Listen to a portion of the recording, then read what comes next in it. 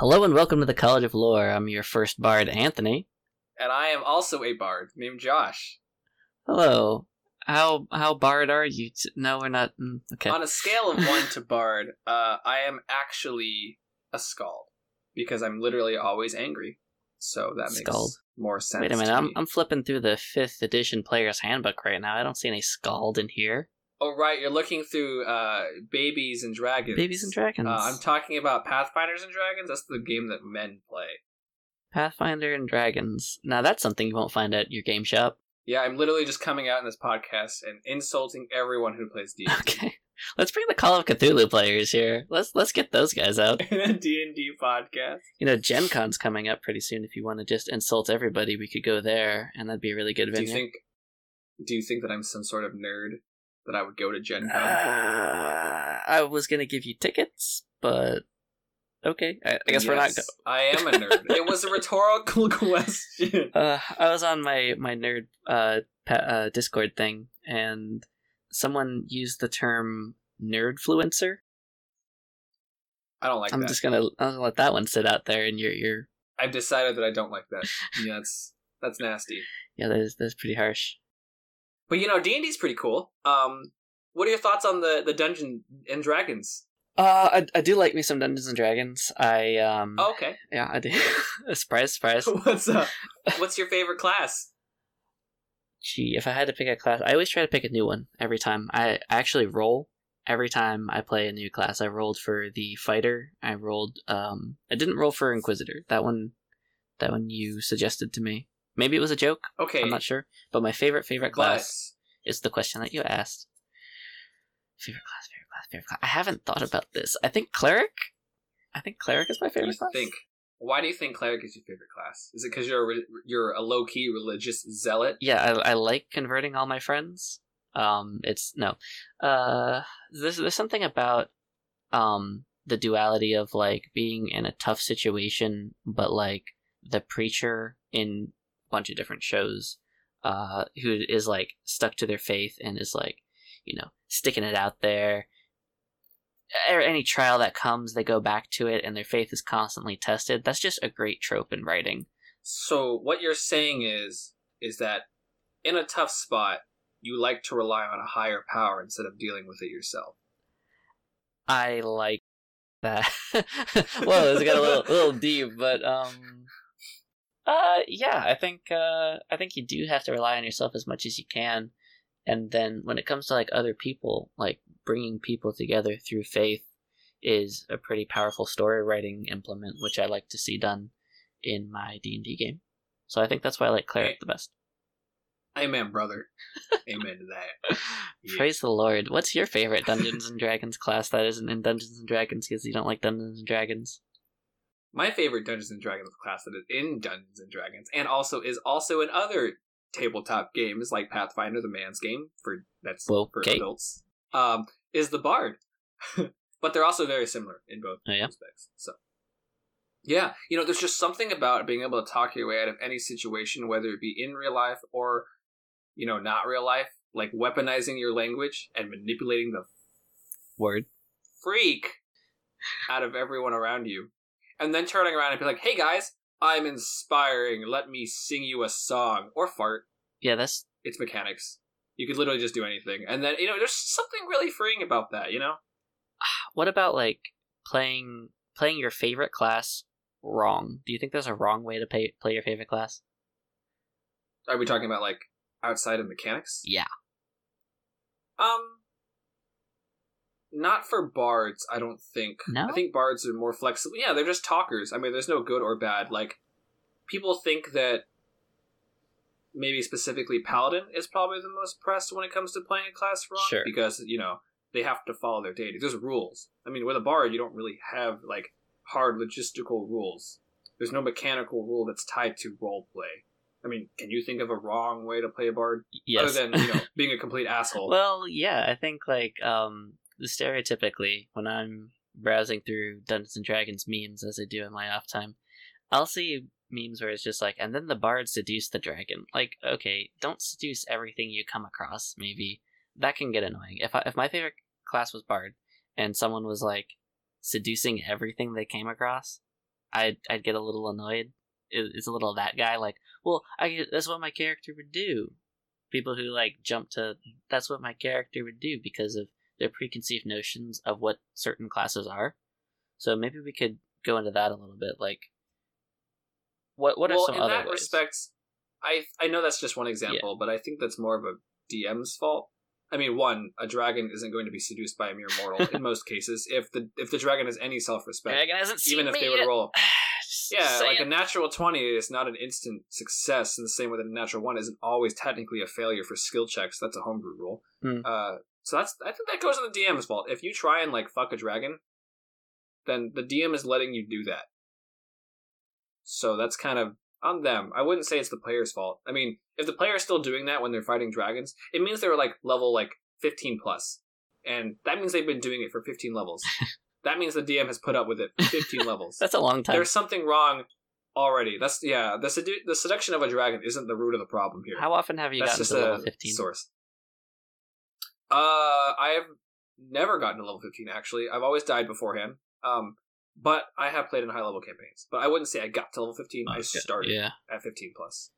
So, and most of the time, I'm basically jamming anyway. I don't have an opportunity to actually level up my characters. Okay. You know, a few times that I did, the DM had something come up or the party fell apart. Or they just wanted to kill your character. Or they just wanted to kill my character because he was too awesome. Not because he was annoying or stupid in any way, you know what I'm saying? Like, something weird about DMs who have it out to get me. I don't know why, but it's their fault, it's not mine. Totally. Well, like, let's talk about that. Let's talk about, like, really over-the-top, like, stereotypical ways to play your character, and then starting with our favorite class, and then, like, better ways to do it. So, like, a cleric. A really bad way to play a cleric would be, like, same as a paladin, lawful silly, or lawful stupid, where you just, you know, no, everything is good, and the good of the everything, versus, you know, I can't see anything but good and evil. If you're not good, you're evil. That's kind of tired, in my opinion. But if it's your first time role-playing, I guess, yeah, it's up to the Dungeon Master, like you said, to really give you, like, a broader spectrum. Paint with a larger paintbrush. Yeah, I'd agree with that. I don't think it's inherently wrong to play that way. I just think it's inherently boring. It's a cliche for a reason, but, you know, just because you're religious doesn't make you stupid. So well, no, not that, but like if you're full into it and you're leaning way heavily into the stereotype, I think sometimes that can be like challenging unless you talk it out with your party beforehand and you're like, hey guys, I'm gonna be like super stereotypical, but I want to see how that changes and grows as my character. Growth is super important.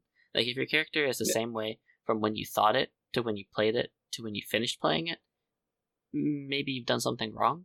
I always like to see growth or change. I'd agree with that. That or you're not playing a story-driven game, you're playing like a dungeon crawl. That's okay too, but normally there's an expectation set by your party and the dungeon master when it comes to stuff like that. I don't think I've ever played like a really heavy dungeon crawl game or like, you know, by the book. Just like let's just a lot of the older ones were like that. True. Before more modern day Dungeons and Dragons and like mainstream stuff, when they used to play it back in the day, it was just dungeon crawls. There was no story. It was just room after room after room, fight. Or and people were cool with that. You're walking and you're walking and you're walking, and you head to the next town, and you're walking and you're walking and you're walking. Very Lord of the Rings. Yeah, pretty much. The game has definitely evolved into more of a narrative regard to, you know, story. Story is important now than it was before. Those guys' calves must have been ridiculous. Frodo must, like, whew. They don't wear shoes. No, they don't. Yeah. Actually, hobbits, or halflings, technically they're halflings, they grow, like, thick skin and fur under their feet. Uh-huh. So they don't need shoes. Like, that's the whole lore behind them not needing shoes. Oh, man. So it'd be super weird if you're like, I want to be a halfling cobbler. That's my background. That would be weird. That would be super just weird. Like obsessed about what are these things that it are wouldn't on be weird. feet? It just would not be profitable. No one would wear shoes. That's why he went adventuring. These I need to get out of this hamlet, dude. No one's buying my shit. Oh man. So, but yeah, kind of veering back into the, you know, main topic. I mean, I don't really think that there's a wrong way to play Bard. I think there's stupid ways to play Bard. Okay. This is personal though. Like you said, seducing everything. It's not wrong. It's just kind of boring and flat. if you want to be that guy who's like the player, Mm-hmm. because I mean, you're living out your fantasy, and that's cool, I guess. Someone talk to me. Yeah, man, woman, dog, please. I'm actually less annoyed by that, and more annoyed by people who feel the need to make their character incredibly like whimsical and silly all the time. People have this impression that bards need to be small halflings and gnomes, and they need to run around with a lute and just serenade everyone, and they're loud and rambunctious. But you can be like quiet or serious and still be charismatic, Right. One of my bards that I made was a dude who just had hakas, and he was mean.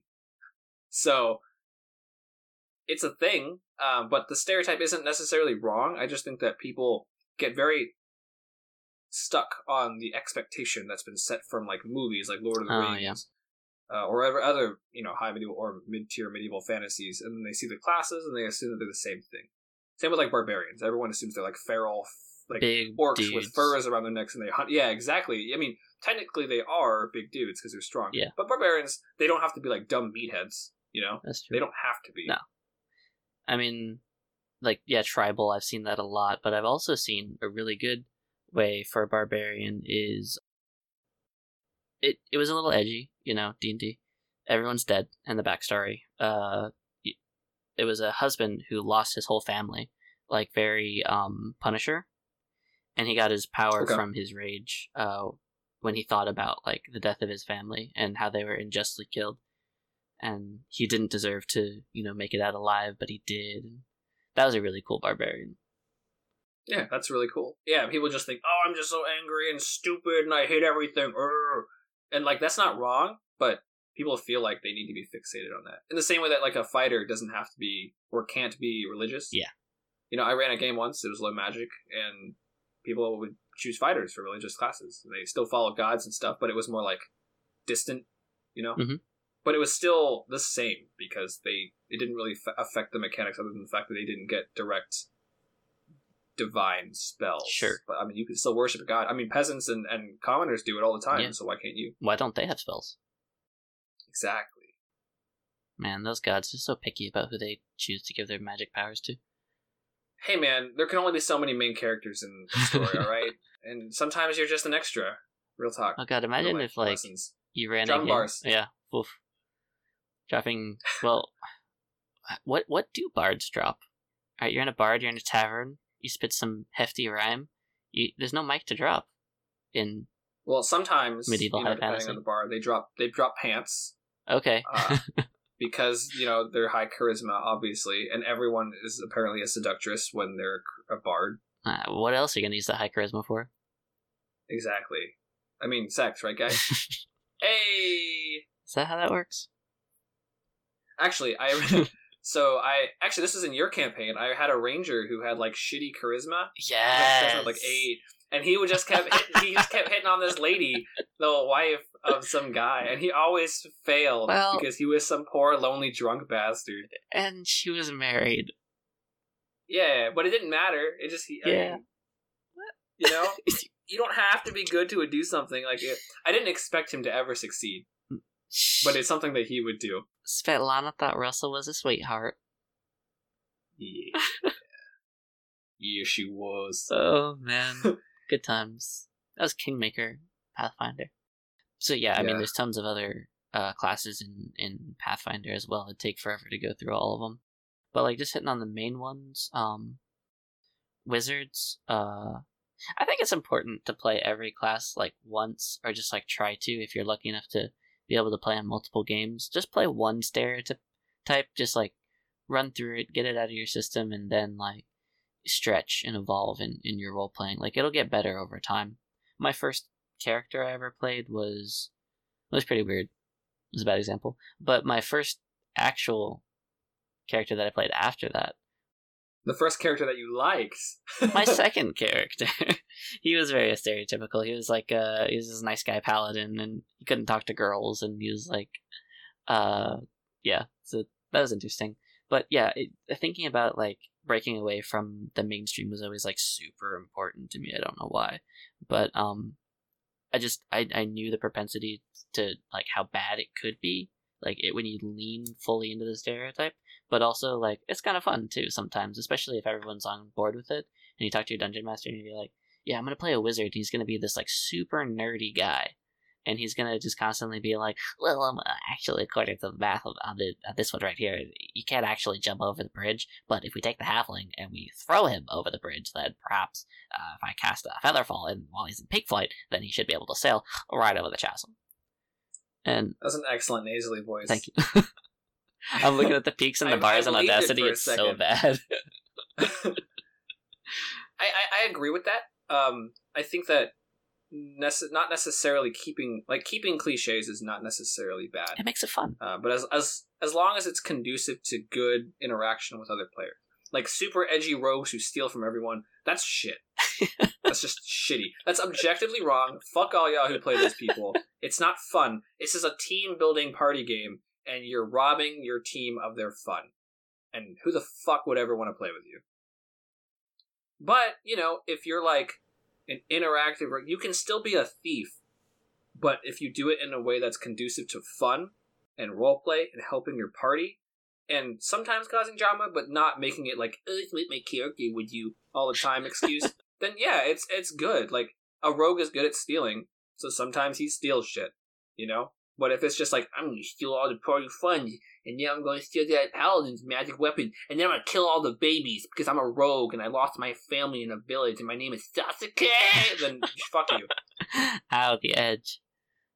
Yeah, it's stupid, and you know, okay. I actually have a rule in my games generally where I try to avoid very anime-esque backstories for that reason, because they're all just so over-the-top dramatic. And shout out to all my anime homies.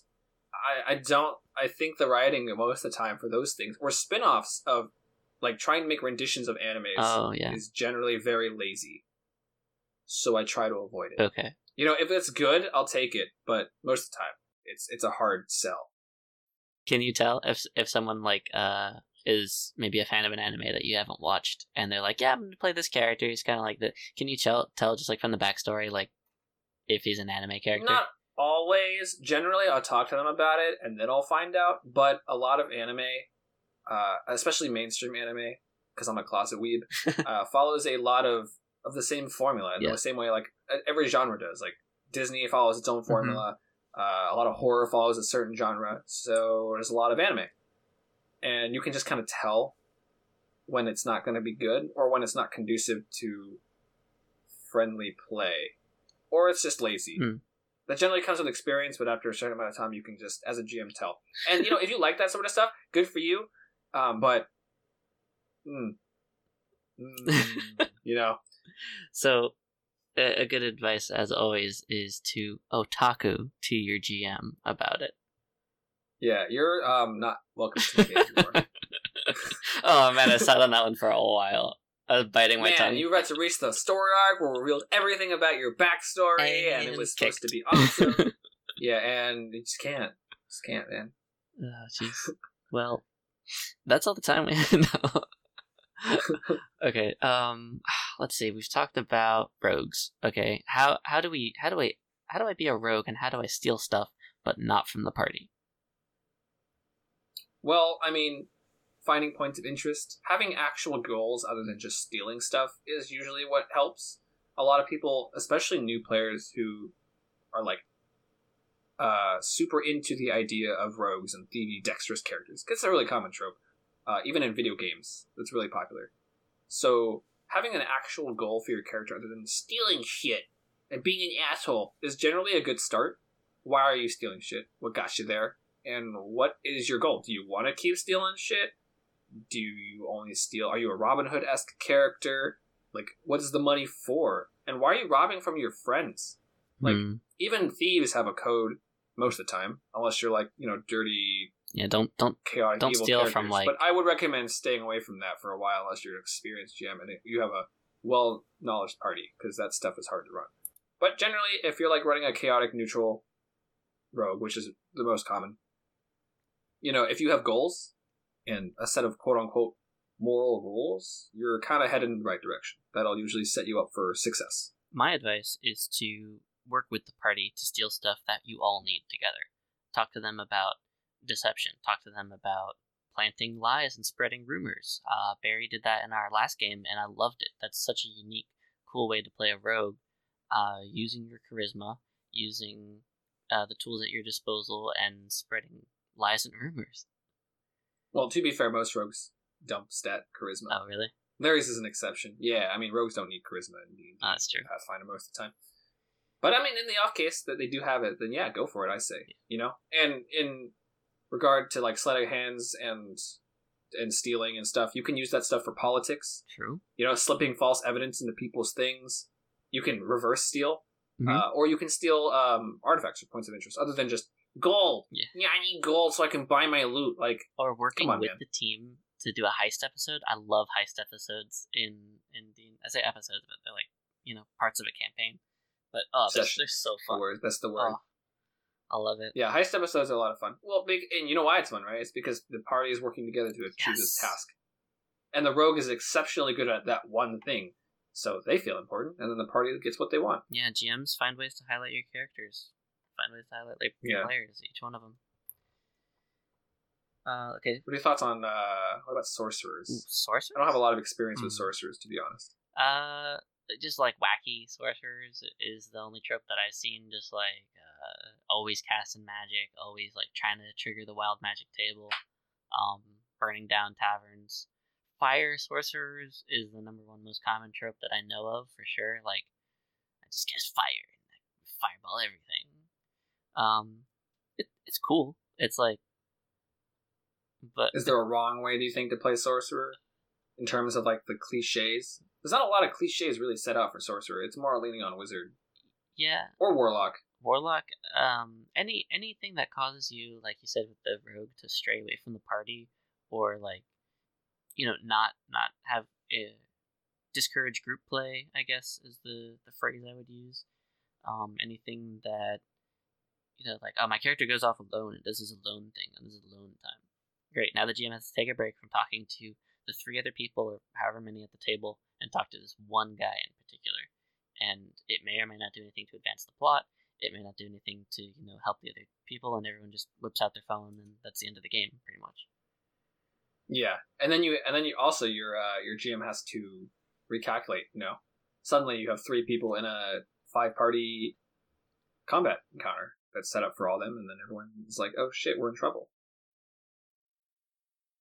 Also, there's this weird tendency for people with like sorcery and warlock classes, especially, to feel like they have to be under the guise of something evil. Oh, evil, yeah. Like, especially warlocks, like, you think pact, and the immediate thing you think is, like, servitude and demons. Not necessarily. It's just a greater being that you don't really understand. That happens which to could be a demon. Literally be anything. Yeah, that happens to be... I mean, it never actually, in D&D rules, specifically states it's a demon. One of them says fiends, yeah. Yeah, one of them says fiend. You have the option to do it. Like, playing a warlock who follows an evil being is allowed and not wrong. Okay, so how do I it doesn't technically have to be, but be a good guy?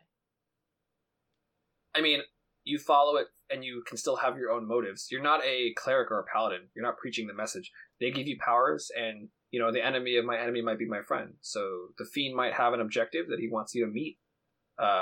You may or may not agree to that objective, but it's a mean to a different end for us. Maybe you need to do something bad in order to save your town or your family.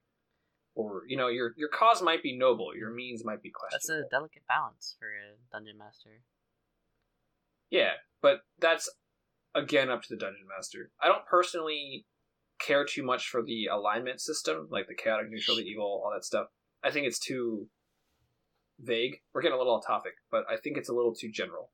I mean, moral ambiguity and black and white, you know, what's good, what is wrong. Is it up to the players? Is it up to an overarching rule system?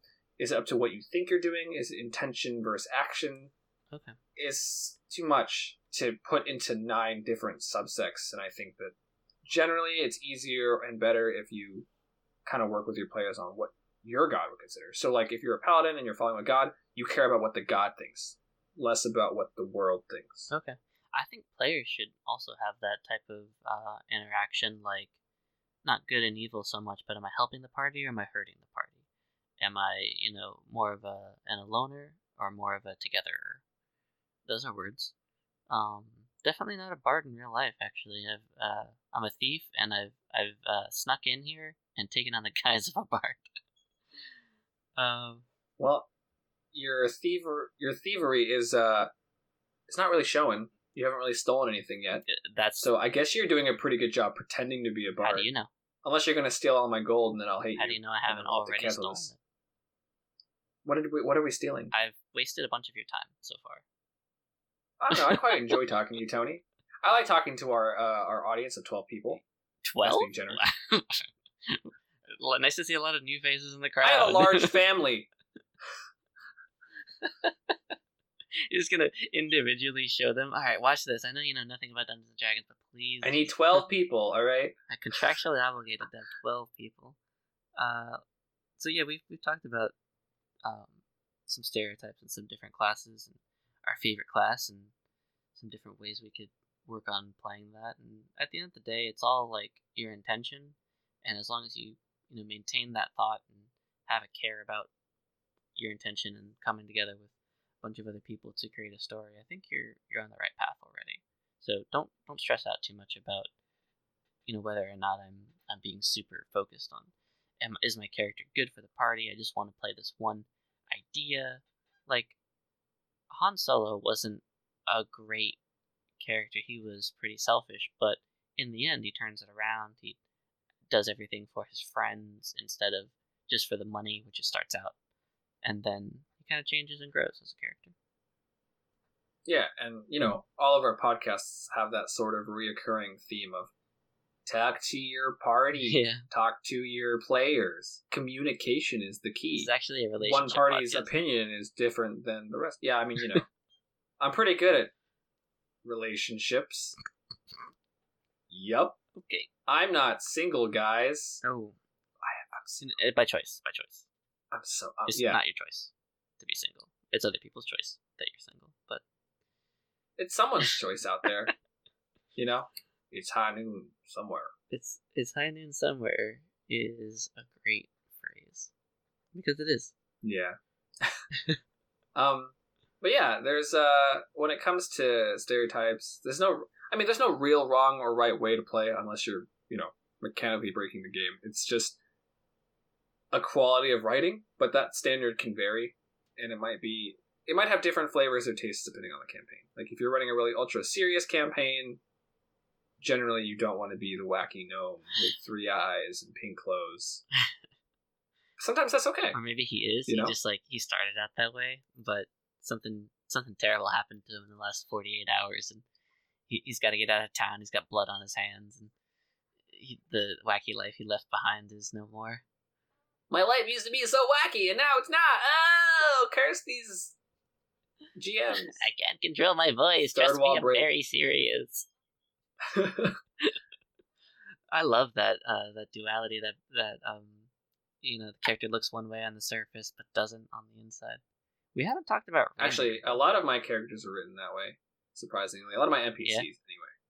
Yeah, on purpose. It's fun. The reveals, even if they don't matter, they're so fun. What about Sabian?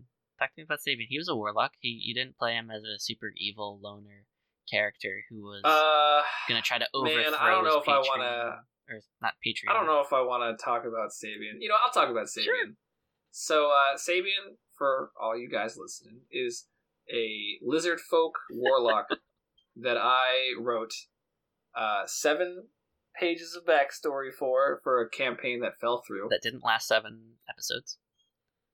Yeah, it didn't last very long. And essentially, I had put a lot of thought to him. So basically, he was a warlock, he had the Fiend Pact, he had the Tomb, so he had a book. Tome. And I think we're level, Tome. What, level 4? Yeah, 4. Level 4. And he was this really wacky, slightly deranged, insane lizard folk who wore a flower on his head, and he would always talk to the flower. And the flower's name was Vivian. So, essentially his backstory was, he used to visit this neighboring village in the summers and stuff like that, and he met this girl. Basically, it became this weird long-distance relationship with the way the tribes worked in this world. But they would go through. They were all hunters and gatherers, and they would go through and hunt stuff. And this is the time when he came, and they met in like this meadow. And since food was scarce, they were sharing the food from 2 different villages. And he met this girl in this meadow, which was the same flower that he essentially met her. So like that flower was like a symbolism of who she was, and her name was Vivian. So he named the flower Vivian. But her village was destroyed in one of the winters, and he came to like figure out what was going on afterwards because he couldn't get in contact with her, and because he couldn't go out during the blizzard. Her village was like wiped.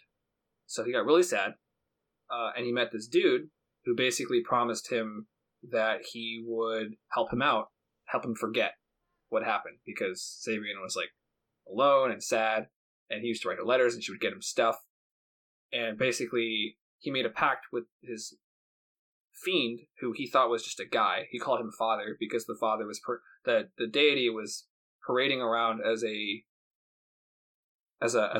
priest. Because I forget what the actual fiend was, but basically he was like incredibly deceptive, and he had several forms. It was in the D&D lore somewhere. I forget what it was called. But essentially he was tricked. So he made that pact, and he went low-key insane, and so now he thinks the flower is actually his wife. Oh man, so it's like Eternal Sunshine of the Spotless Mind, but like worse. Essentially. Yes, so he actually legitimately thinks the flower is his wife, so which is why he talks to her all the time, and he's super affectionate, and which is why he's kind of loopy. Because he kind of lost part of his mind during that process. So when everyone sees a flower, he sees his wife, because he actually thinks that's who she is. And basically he draws his power from the fiend doing its deeds, because the fiend basically brought him up to what he is now, and he attributes his happiness in his current state to the fiend. So it's not good for him, but he enjoys it, because this is him not being sad. And he's not actually allowed to express sadness. Throughout the entire campaign, there's two things. Never sad. There's 2 emotions he didn't express, except for one time. He expressed fear once. He was never afraid, and he was never sad. He was a little afraid during the golem encounter, right? The giant earth elemental? He was frustrated. Oh. But the only other time he would visibly be violent is when he was around other flowers, because he thought that they overshadowed Vivian's beauty, so he would burn them. Huh. Which is why he always burned flowers. There were triggers. Like I had a list of things that if he encountered them, he would have outbursts of like flashbacks of like who he was, and he hates that. So he burns flowers. If people mention certain things, if you went through his pack, I had a written and like photoshopped letter from Vivian to him, which is why I would ask whenever someone went through his stuff, like, you going through his stuff? Because I would send them the letter. Okay. But he was a sad character. I honestly didn't know where my GM was going to take him, but at the time I was going through some stuff, so I basically projected that feeling onto Sabian, because he has a front of like happiness and stuff like that, which isn't really a front in his own mind, but it kind of is. It was like an unhealthy way to adapt to his surroundings. Well, thank you for sharing that. That was very insightful to get a glimpse into a character that I've played with for a little bit, and yeah, Sabian was always laughing and saying some outlandish weird thing, and everyone would just be like, "Oh, that's Sabian, I guess."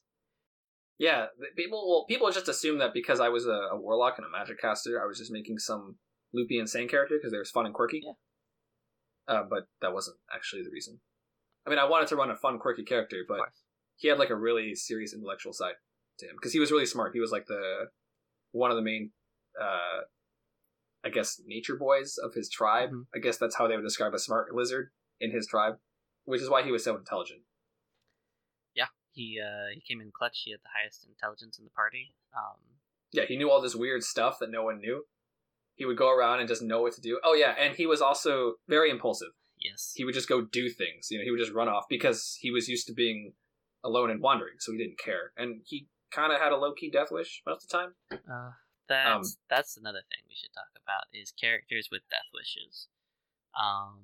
It's good and it's awesome, but it's something that needs to be brought up in character to talk with. Like, look, dude, we're hanging out together, we're making money together.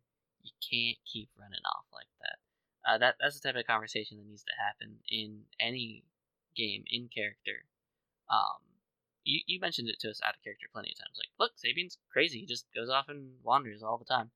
And so we're like, okay, cool. But it needed to be, I think, talked about in game. There's another game I played in where one character had a death wish, but I mean, he leaned super heavy into that.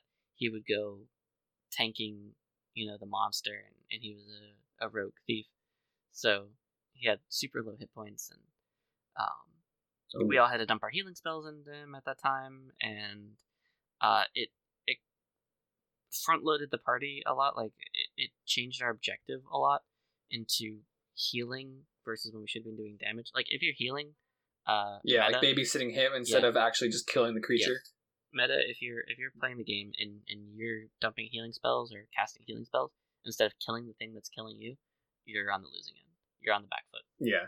Generally, if you're casting heals during a fight instead of after the fight, it's bad. Yeah. I agree with that. Cool. So yeah, characters with death wishes. That's an interesting trope that is not necessarily anti-fun, or you shouldn't make a rule against it, but it should be something like that you talk about, especially in character.